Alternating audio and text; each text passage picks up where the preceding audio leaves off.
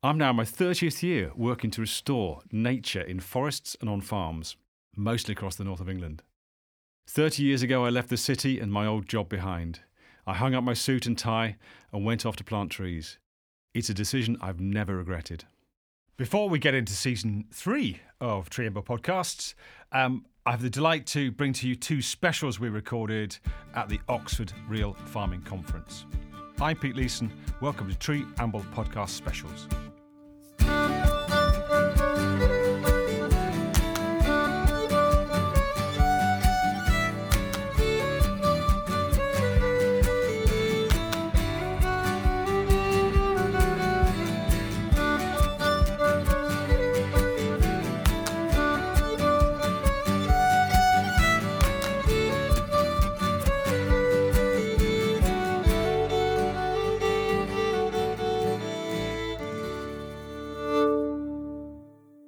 As many good things start, the Oxford Real Farming Conference came into being from a set of conversations between ideas people and practical people who had a passion for something better and who felt the time was right for a different voice.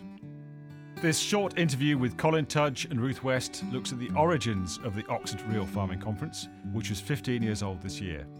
I've been lucky enough to be at Oxford for 3 of the live conferences, and I sat through the online sessions in COVID. For me, this conference, and this year there were 1,800 people paying delegates this year, is one of the warmest, most glorious gatherings of people possible. It's a wonderful, energising start to the year. Tree Amble had the pleasure of interviewing Colin and Ruth towards the end of 2023, and then actually going to Oxford Real Farming Conference in the new year. Our 2 special episodes include this one, and a second called Voices from the Oxford Real Farming Conference. In the second one, we interview a pretty random collection of people we bumped into. Some we knew already, and many we didn't. I hope you enjoy both episodes.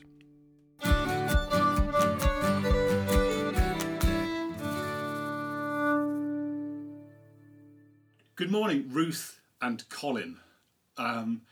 You are founders of the Oxford Real Farming Conference, and the story I've heard is that you got a little bit, or were upset by the fact that there was an Oxford Farming Conference, but there wasn't a real one. And the story, as it goes, is that you got together with some mates in a pub. How true is that? Yeah, shall I start?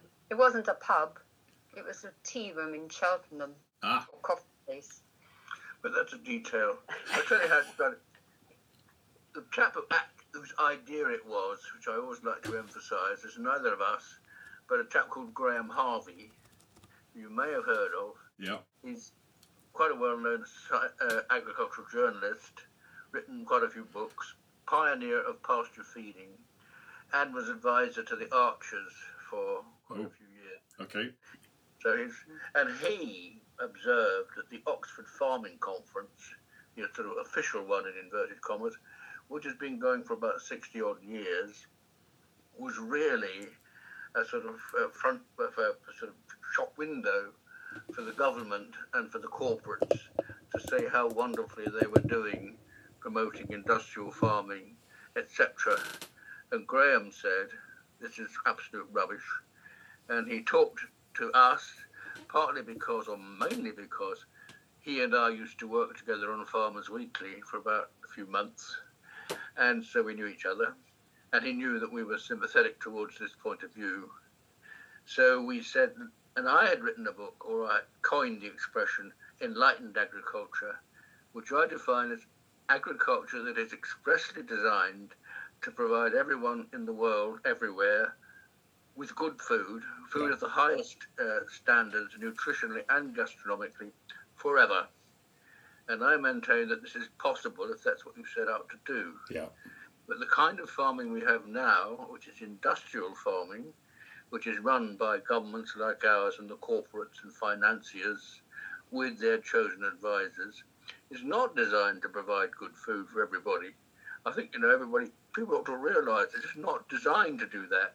It's actually designed to make money with the hope, I think you could say fingers crossed, that if you make money out of running agriculture, somehow or other everybody's going to get fed. Yeah. But you wouldn't want to set up by saying we don't actually care about feeding people, we only care about making money. So the sort of idea is that you're actually farming in this sort of very aggressive way in order to feed people, and the pretense is that this is necessary. To be fair to the people that embrace this industrial agriculture, many of them believe, I think most of them believe, what they say. Yeah. In other words, the world cannot be fed unless we go down the industrial route. And that simply is not true. In fact, it's the opposite of the truth. And actually, the people that run agriculture are administrators and economists and politicians. On the whole, they're not biologists or ecologists. And insofar as they employ biologists, they employ the kind who will help them to promote industrial agriculture. So we said we've got to break away from this. Graham said, let's start our own conference talking about what I call enlightened agriculture, which we shortened to real farming because people felt enlightened agriculture had too many syllables. Yep. So as Ruth says, we first met in a tea room in Cheltenham and discussed this in 2009. Yeah. And then in 2010, we set up the first ever Oxford Farming Conference in a library, medieval library in Oxford. There's no shortage of medieval libraries in Oxford. Yeah. We found a nice one. And we had, on one afternoon only, we had about 80 farmers. There were some very distinguished people among them. I mean, the whole meeting was chaired by Sir Crispin Tickell, who you may well know, real champion of conservation and global warming, who'd been British ambassador to the United Nations. I mean, very, very good chap. And also there were people like, Martin Wolf, the pioneer of agroforestry, and Bob Uskov, one of the world's leading animal nutritionists, and, for example, Patrick Holden, who's well known for various things. So it was a very good meeting, but only lasted in one afternoon, and then we all dispersed. Ruth can take up the story at this point. Well, then it was decided, we thought it would be a one-off, but it was decided actually possibly we should have it for another year. And so, and then having done 1 year, then you sort of have to start making it work better. So the first year we just put out a plastic bucket for donations, and we managed to make things work that way. And then we started we started to grow. And so we started then adding in other rooms. So the room we started, what I rather liked about it, was the room where they founded Oxfam. And there was a nice plaque on the wall to remind us of that. So we thought this is a good place for new things to start. So we gradually, we tried other colleges, other venues as well, but whilst keeping the church as well, because the library was the university church library. Then finally, thanks to ongoing support from Peter Kindersley, who said, you really got to just go to one place where you're going to be able to get everybody in. We moved to the town hall, and that just really took it up a level. Graham, by the way, will be at Oxford Real Farming Conference in January, so hopefully you'll be able to catch up with him. And then just to add in another point, this was sort of a supplement to what Colin was saying about there's this whole debate going on right now, and very little research where farmers are really worried that if they use no-till, if they give up ploughing and they go for no-till, they have to use glyphosate. Yeah. And battle is raging about that with very little evidence. And we've got one of the farmers who actually said, look, no, you can do without glyphosate with your arable. The yields may go down for a bit, but then they recover. That's just the soil and everything else. But that's a very interesting example where there's just lack of knowledge because the research hasn't been put into it. Because, who's going to pay for the research like that? Can I just make one other point too? Please crack on. Yes, this is great. When we started, of course, we were very much the poor relation, renegades and mavericks. And I think we had 80 people at the first meeting. Oxford, the proper Oxford conference, the Oxford Farming Conference was much, much bigger. And they sort of patronised us for a few years. Well, now we have 1,800 delegates and we're turning them away because we just have too many. And we went online globally a few years back, thanks to Ruth largely. So, we have grown and grown and grown. We've attracted tremendous interest. And the Oxford Farming Conference, the official one, has sort of stayed where it is. Very, very expensive, few hundred people, largely corporate sponsored, etc., etc. So the signs are that the future is with us. Well, as I said earlier, this is my fourth one. And, the first one I went to was pre-COVID. And then we had the COVID years. And I missed the buzz of the conference because it's a fantastically buzzy place. But what was great about the online one was we saw literally women in mud huts in Africa talking to the world about their food sovereignty, their food story. And I just thought that was... And where else was I going to see that kind of coverage? Nowhere. Exactly. And of course, if agriculture is going to be turned around, or if the natural world is going to be turned around, or the world is going to be turned around, it's not going to be by governments and corporates. It's going to be by people at large who give a damn, frankly. You're going to love the meeting the people from Andhra Pradesh then, when we've got this wonderful work that's going on. 836,000 farmers involved.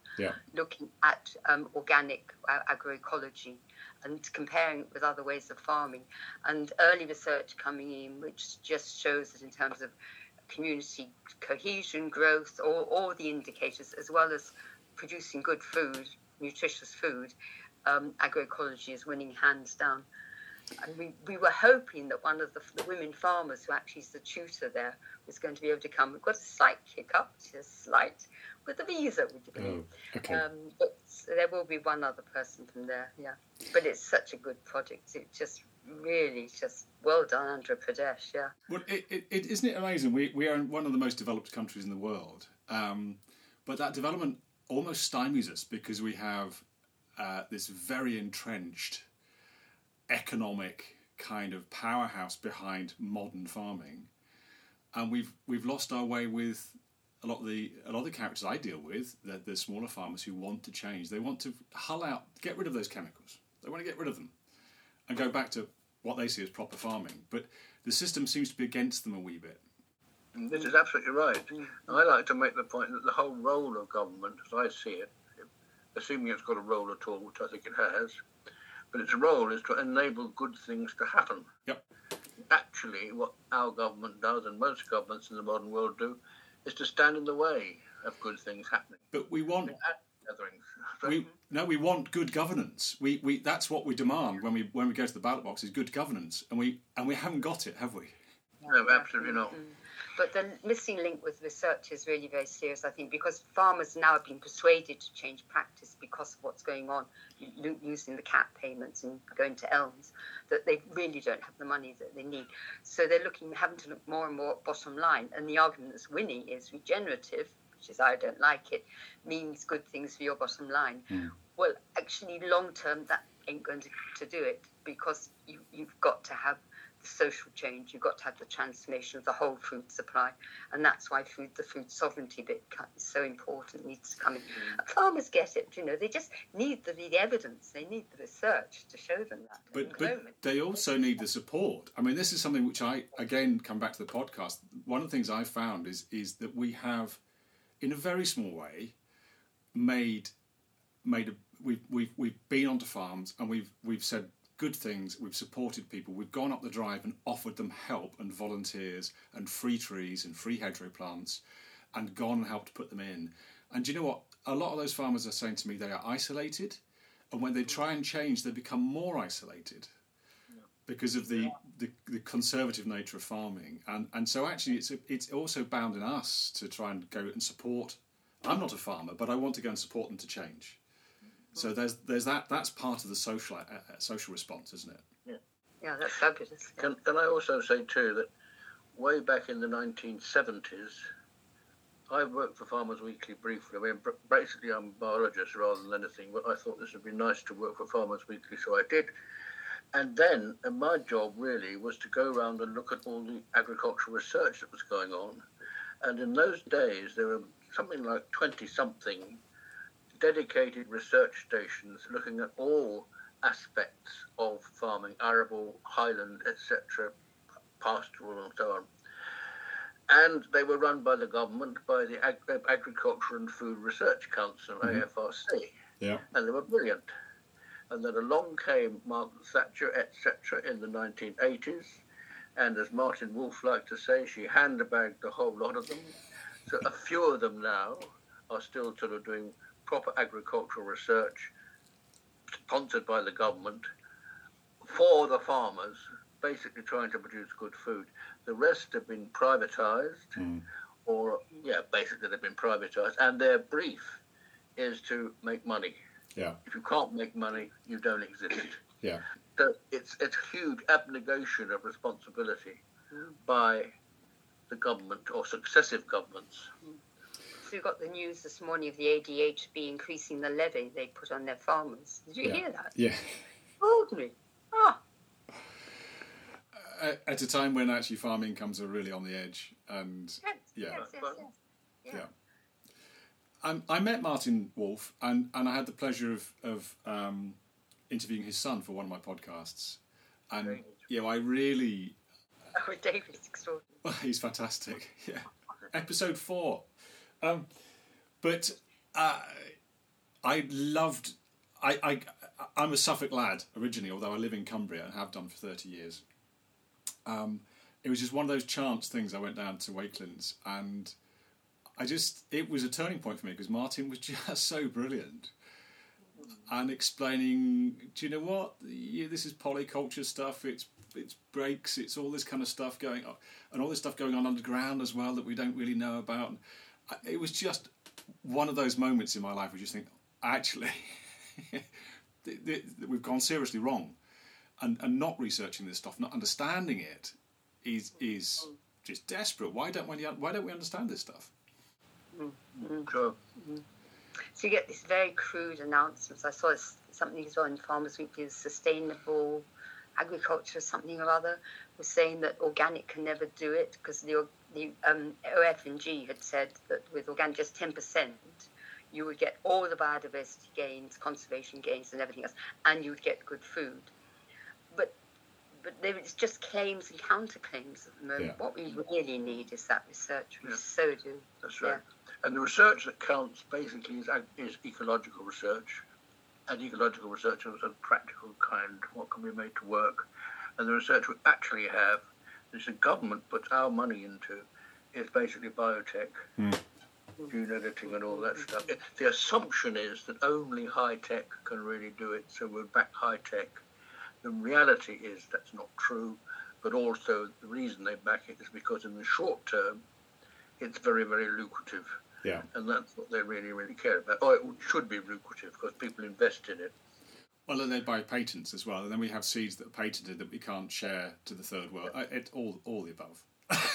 Amongst our own farmers, because that's one of the things that we've got a couple of sessions that you'll enjoy as well. It's the UK Grain Alliance. Yeah. And they've got this new temporary experiment going on from Martin's work with YQ.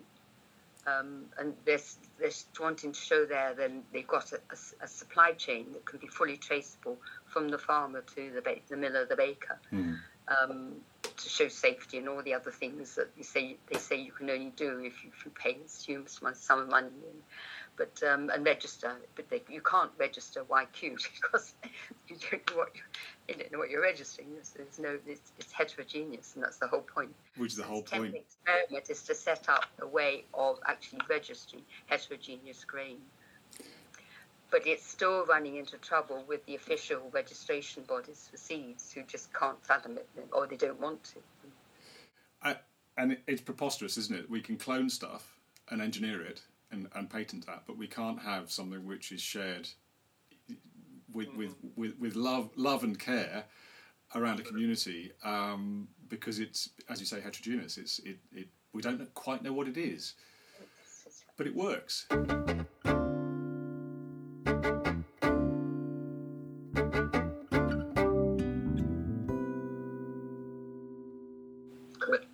one of the fundamental things, I think, is that we've grown up with the idea, I think largely over the last 200 years, and Darwin unfortunately was implicated in this, that nature and life are fundamentally competitive, and that the only way we can survive is by competing head to head for personal advantage. And an economy, the neoliberal capitalist economy, is based on that idea. It's absolutely fundamental to the modern way of thinking. In fact, as you're suggesting, the way forward must be by cooperation. And we need an economy based on cooperation and farming systems based on cooperation, etc. And nature itself, I would like to argue, which we can perhaps expand on, is fundamentally cooperative. And the idea that it's fundamentally made in tooth and claw, which comes from Tennyson, doesn't come from Darwin, is just not actually the case. It is the case that there is conflict in nature. It's a fact. But the essence of nature is this cooperativeness. And actually, cooperation goes at every level, doesn't it? So I'm very interested in people's mental well-being and how they're supported, particularly in times of change and threat. But we're doing a session at Oxford on natural flood management. And natural flood management is possibly is one of those things where it has to work at scale, and we have to work together at a landscape scale if we're going to change and reduce floods. But the same works for nature. We talk about reconnecting landscapes. We all know the number of old big trees that we lost, the number of hedgerows we've lost. We need to work collectively to reconnect the landscape so that it becomes permeable for migratory birds or butterflies or whatever.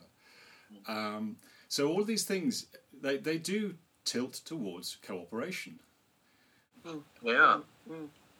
I like the idea very much that at all levels, that this is a sort of Eastern Buddhist kind of idea, Taoist idea, that the universe is fundamentally harmonious. And the sort of common sense view of that is that if it wasn't so, if the different bits didn't work together, you wouldn't have a universe at all. You'd have chaos. But we do have a universe, so it's sort of in itself demonstration that cooperativeness, harmony are fundamental. And I like the idea because it's a nice and neat idea, it's a metaphysical kind of idea, that the essence of goodness is to contribute to the harmony of society, of the universe, of nature. And the essence of not goodness, badness, is to detract from that. Our economy detracts from that. Yeah. War detracts from that. Almost everything that goes on in the modern world called modernity detracts from that. And also attitude to nature then, that it's there to be exploited and manipulated. Yeah. Whereas what we need is a sense of oneness, which we find in Eastern religions very strongly. Don't find it so much in Christianity, which is a pity. Yeah. Certainly don't find it in government or in corporate circles. And we know that mycorrhizal fungi work positively with trees and shrubs and plants, and this is true sharing, isn't it? And it's one set of resources that one plant can create is shared with another plant, if you want to call it that, or system which can't create those but can create other things, and that bringing together is fundamental, isn't it? Absolutely. I came across a particular example the other day, which you all know about, much more than I. But if you cut a tree down and you leave a stump, the stump goes on living for decades. And how on earth does it do so when it's not got any canopy, it's not got any photosynthesis going on? The answer is its mycorrhizas feed it. And where do they get their nourishment from? From all the other trees that are all around, which are photosynthesizing. So the whole thing becomes a kind of one big cooperative, with many different species of tree, perhaps helping each other out. And actually, we then, unfortunately, we draw a plough or a tine through that field, and we put chemicals and fertilisers on it, and then we destroy that. And then we wonder why, 40 years later, the field isn't working for us either. And that comes right back to the beginning of this conversation. Yeah.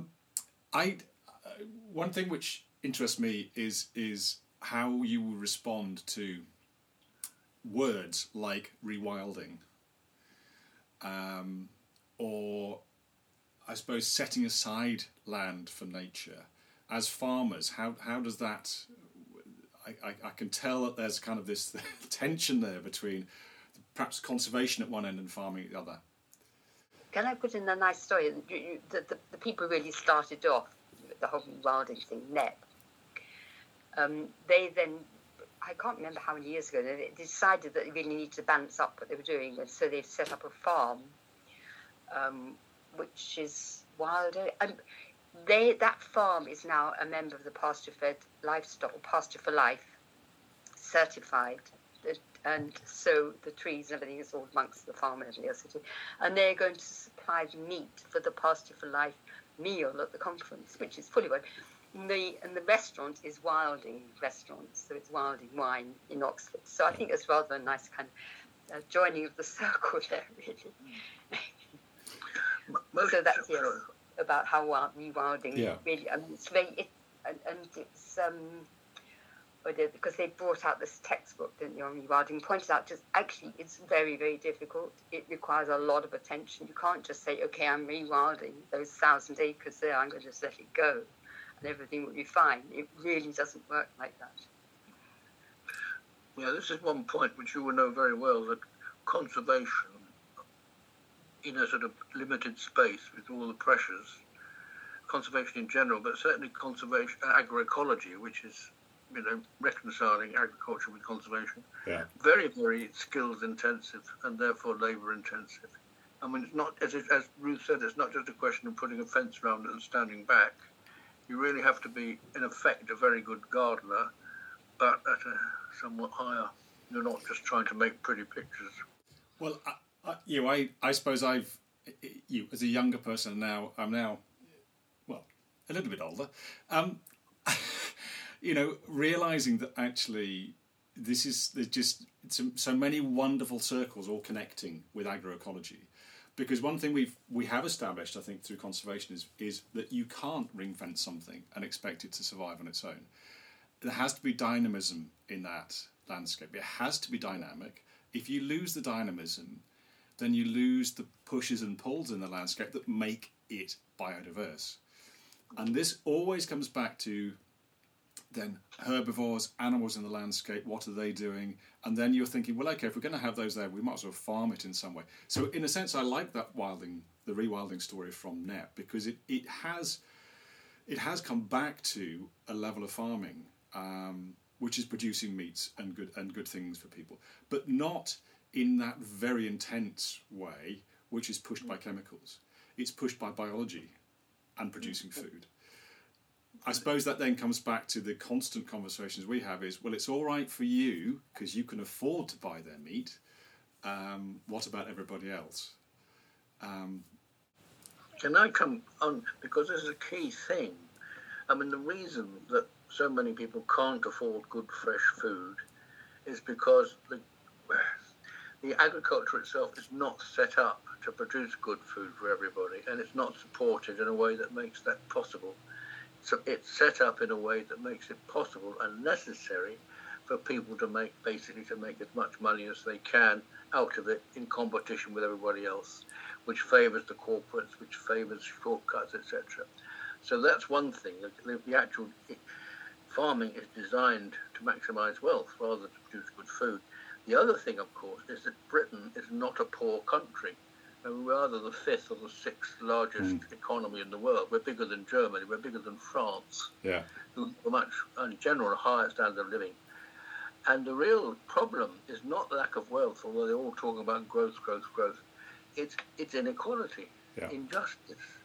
And the reason so many people can't afford food is because they're much poorer than they ought to be, because we have an economy that's designed to make very, very rich people and leave the poor or the less well-off people to fend for themselves.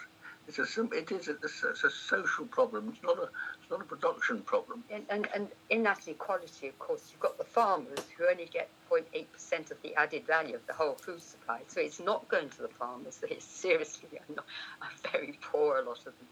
it's going to the other end of the supply chains and the shareholders as well, the supermarkets. So if you have a system that's just not set up to do the job, You can't be expect surprised if it doesn't happen.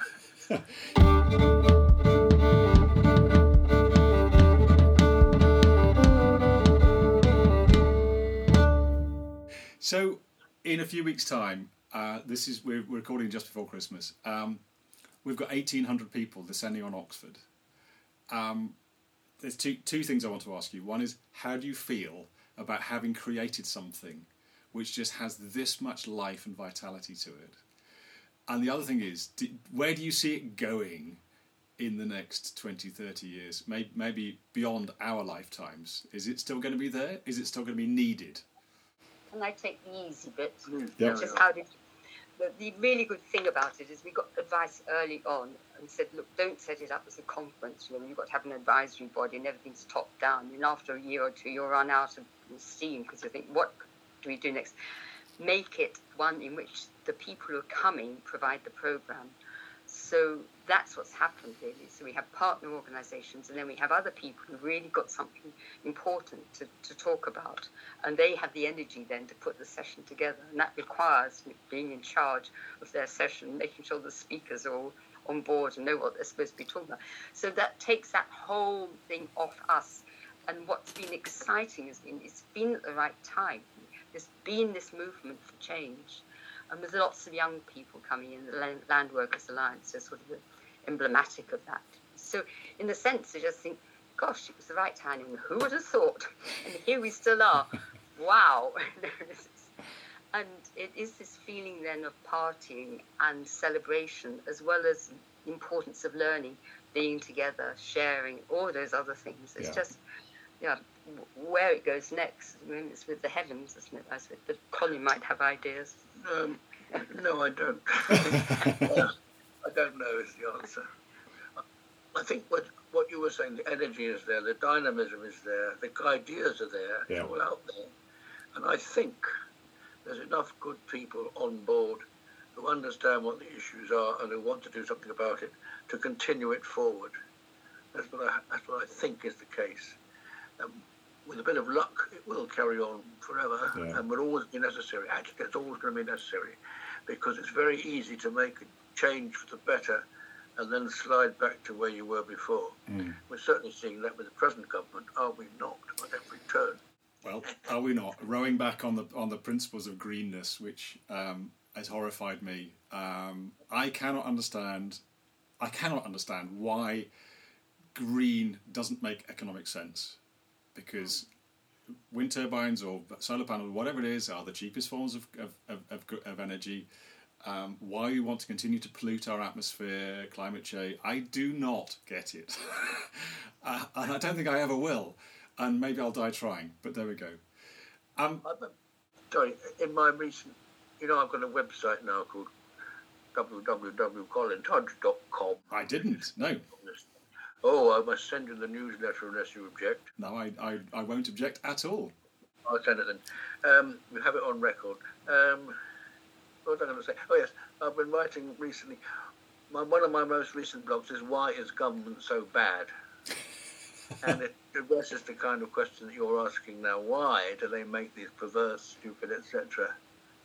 decisions that they do? And it's partly to do with lots of things, but largely it's to do with education, I think. See what I mean? I'm being a bit superficial here, but the education does not equip people to understand the kind of things we're talking about. So you find good advisors, you appoint good advisors, and you listen to them. So this whole debate about food that Henry Dimbleby kicked off, put him in place to do it, and then say, oh, well, whatever he says, we're not going to do. Because it's too politically challenging, etc. I think we're going to have to wrap up here because I sense this could go on for hours, and we only have a couple of hours in this podcast to actually get everybody in. So one final point: we've got people from Uttar Pradesh coming. We've got the Land Workers Alliance. What's the breadth of the conference this year? Oh, I've been looking at the programme for the last 2 days, actually. It is very wide. Farm practice has always got to be centred to it, of course. But when you're there with floods, and we've also got drought, an example of drought from Spain, a lovely community down there, really turning things around there. So climate change, the cross-cutting issues, that's the thing that's confusing. So there's quite a bit then on net zero and on other ways in which agroecology and climate can really help mitigate climate change. And that's got to be a big theme with COP28, following up to that. New entrants, there's themes about them, issues about that, about supporting them, and what is DEFRA going to be able to do about that. Arable is there. That we've got a wonderful one as well with the whole thing about glyphosate and no ploughing, and how do you actually get arable and horticulture up a level to field level without the glyphosate and all the pesticides and things. Can it be done? We've got about things about retail as well, and how to develop local farming from field to fork kind of things. We've got stuff about heterogeneous grains and how to build this movement. We've got a lot there. That's a huge amount. And also on the justice side as well. So there's quite a bit there. So we've got a justice hub. Can I just make the point? My latest book, which I forgot to wave at you, the point of it is that if we're going to rescue the world at this late stage, we actually have to rethink absolutely everything, from the details of day-to-day living, cooking and farming, for example, to what kind of technologies we really need, what kind of science we really need, what the moral principles are, what the metaphysical principles are, how they translate into economic and political reality. All needs to be rethought across the board. More than that, everything needs to be rethought in the light of everything else. Yeah. And the Oxford Real Farming Conference, I think, reflects that. And this is my book. Where are I? Oh, there we are. The Great Rethink, A 21st Century Renaissance by Colin Tudge. That is a fantastic bringing together of all the conversation we've had. Thank you so much. I'm going to stop recording now, but thank you, Colin and Ruth. Wonderful.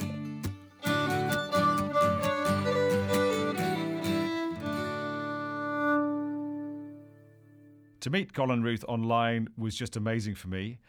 Having been to the conference and felt the energy and buzz from that group of people, to think that you've then met the people who created that space is just brilliant. Our next special is all about the voices from the conference. We interviewed lots of different people, random people we met, some of those we knew, some we didn't. And I hope you enjoy the next special, which is Voices from the Oxford Real Farming Conference. You've been listening to the Tree Amble podcast, written and produced by myself, Pete Leeson. My special thanks go to Pete Ord for his awesome production and mixing skills. And actually, Pete and Pete, both of us, we wrote the music, so thanks very much to Pete for his input there. The recording was on location with mixing and production at the studio at Sunbeams, part of the Annie Mawson Sunbeams Music Trust. Thanks also to all those lovely people who were interviewed, Simon Wakefield for the artwork, and my special thanks go to those who gave me the confidence and support to make this happen. Angela, Anne, Catherine, Tim, Kevin, Emma, Nick and Paul, thank you.